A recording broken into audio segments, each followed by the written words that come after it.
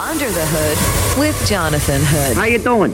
Follow us on the gram at IGJHood and at ESPN_Chicago. ESPN 1000, Chicago's home for sports. Glad you're with us here on ESPN 1000 and the ESPN Chicago app. Under the Hood with Jonathan Hood. Let's talk some White Sox baseball with a good friend of the program, Scott Greger, who covers the White Sox for the Daily Herald. And he joins me here on ESPN 1000 and the ESPN Chicago app. Scott, as always, I appreciate your time. Thanks for coming on the show. Hey, Jonathan. Always good to come on your show, and thanks for having me. Absolutely. Well, Scott, you and I have been talking Sox baseball and baseball in general for decades, but how odd is this for all of us as people that watch and enjoy baseball? 60 games, not even 81. We're getting 60 games if we get there, right? Yeah, that's a week from today. I'll take that short season over these inter-squad games, which they're serving their purpose. There's another one today, like a long one last night for the White Sox, and I think I'm ready to move on to some live competition or more real competition, and I think the White Sox are too. I think probably everybody in baseball is. Well, Scott, so, let's get going. This is no different than you watching practices on the backfields in spring training, right? Is it? But I guess in those cases you can walk away. Yeah, right. Yeah, or run. Yeah, those are the B games, and it's usually you go, Jonathan, through the years in spring training. When you went to a B game, I remember one spring it was Jim Parquet coming back from a shoulder injury, and I mean that's what he was limited to. B games, he wasn't ready for a Cactus League game, so you'd go check that out until he pitched, a couple innings, and then you'd be on your way, to the real exhibition game. So I mean, this is what it is now, though, and considering where everybody was just 2-3 weeks ago, I mean, this is pretty good stuff. But I'm just glad that the testing numbers came out again today, and I think it was like 0.5%, which is pretty good. Positive rate. That's a pretty good number. So I think they're going to be able to pull this off. And once they get going, everybody's going to know it's a 60-game season. But I think it's going to be really good just to see baseball back, just to get something back here.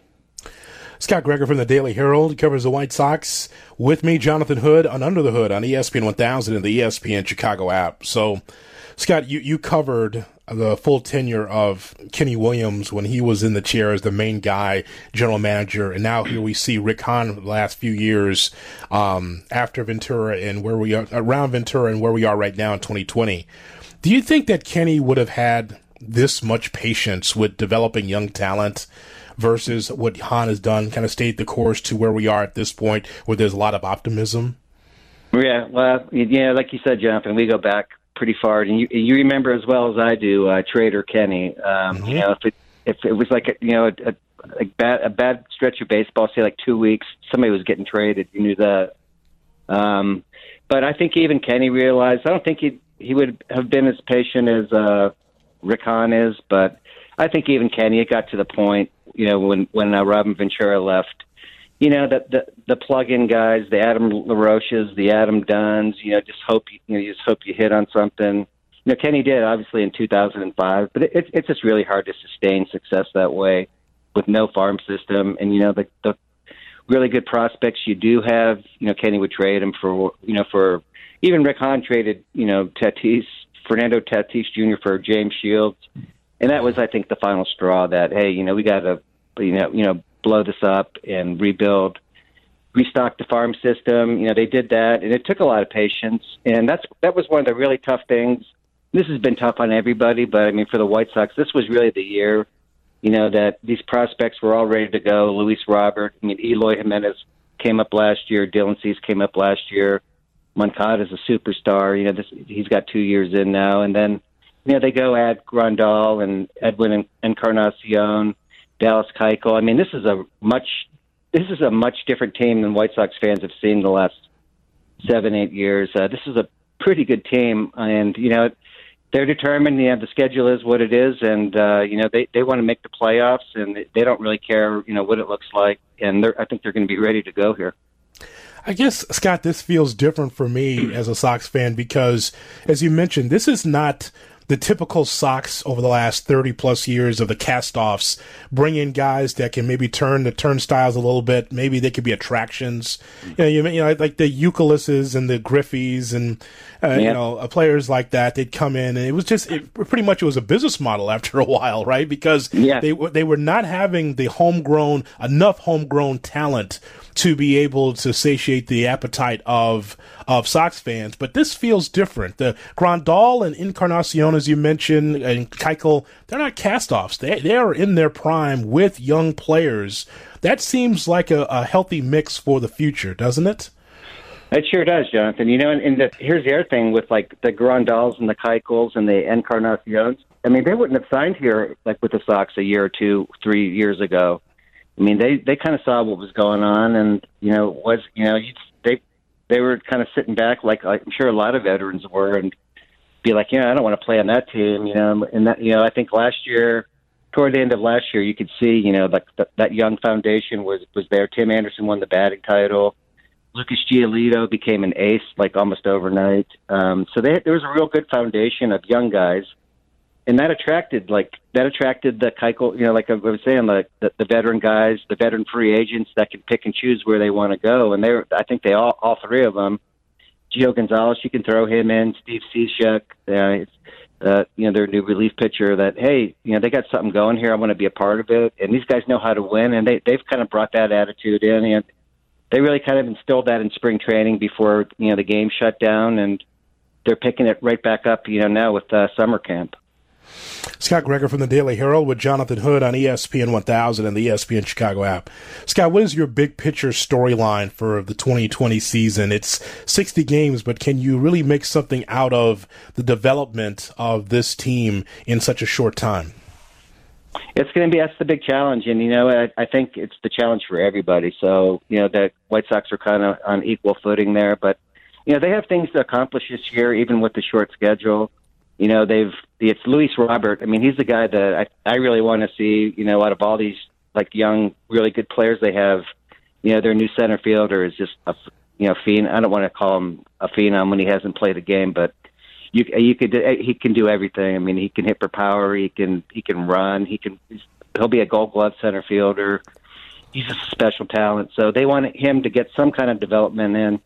You'll see Nick Madrigal play second base, their first round pick from a couple years ago. 5'6", 5'7", might be stretching it with him, but a baseball player, great hitter, really good defensive second baseman. You'll see him. The one thing that's tough is that Michael Kopech isn't opted out, so that's going to make it. That this was he missed all of last year with Tommy John, so this was a big year for him, but. With the 60 games, getting him ready again, getting himself ready, I don't think he was real comfortable with that. So you just kind of roll the dice on him next spring when you hopefully have a regular camp. But, yeah, they have a lot of development to do, and they want to win, kind of on the fly while they're doing that and then set themselves up here for a nice little run. So that same development where you're trying to read what you can see from 2020, Scott, is the same thing with Renteria. Maybe you can help me with my analysis of Renteria, because I've been saying that when the Sox are good, that'd be the time to be able to change. I just think that, and maybe that's unfair. I just think that there's been a lot of losses, and it's not necessarily on Rick. But I look at the Cub model in a lot of ways where Rick was, a solid manager, but it was a time for an upgrade. And I don't know if the Sox, because of the personality of the organization that likes to be loyal, if they're going to do that or not. I don't know if Rick's the right guy once the Sox are good. And I don't know how to read that after all the losing that the Sox have done. Yeah.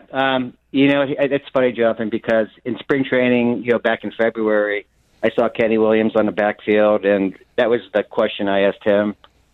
And he did not like that question. He doesn't understand why, anybody would think that Rick Renteria can't manage a winning, major league team, especially, particularly the White Sox.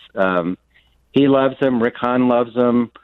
And I think that love is more just because he's been such a good, soldier the last 3 years with rebuilding teams with not a whole lot of talent. He hasn't had a whole lot to work with, so they don't put a whole lot of stock into the the 3 losing records. I believe 2 years ago they lost 100 games. The way I look at Rick Renteria is he's a great guy. He's a great manager for a rebuilding team. I mean, he's a really good teacher. He's really good with the young guys. But yeah, like you said, there's only one way to find out if Rick Renteria can be a winning manager, and that's give him a team that's supposed to win. So we'll know. I don't know how much stock they're going to put into it. If he doesn't win this year, they could say, well, it was only a 60-game season. It was, you can't judge off of that. But I mean, this team should, even at 60 games, push for a playoff spot. I think they're going to be that good, or they have that much potential. Can Renteria, push all the right buttons or most of the right buttons and get them to where they should be? We'll find that out, and it'll be interesting because if he doesn't, just from everything I've heard the last couple of years with the front office, I mean, they really love Renteria, but I mean, this team hasn't had a winning record in 7-8 years. So I mean, it's time to do it now. No matter what the circumstances. Here's another unfair question for you, Scott. Watching some of the practice yesterday, it's weird when you see the team take on one another across the Major League Baseball landscape because it is practice and it's hard to read. But I did watch Rodon, really get hammered, and he was red faced and sweaty and not happy about his performance yesterday, at least facially. But it seems like afterwards, he kind of understood that he got to get the ball down, not keep the ball up against some of those Sox hitters. So I wonder what he looks like for 2020. What is his role? He still wants to be a starter, and that might happen. With Michael Kopech out of the picture now, and they might, and just because everybody's had such a long layoff, is particularly the starters. If they go with the 6-man rotation, I mean, I think right now it's Giolito, Keuchel, Gio Gonzalez, Dylan Cease, who looked great last night, and Reynaldo Lopez would be number 5. And then if you're going to go 6, you slide Carlos Rodon in there. But if you don't, he's missed over a year with Tommy John. He had a shoulder surgery a couple years, the year before that. So he's really been gone for a while. He should be rusty.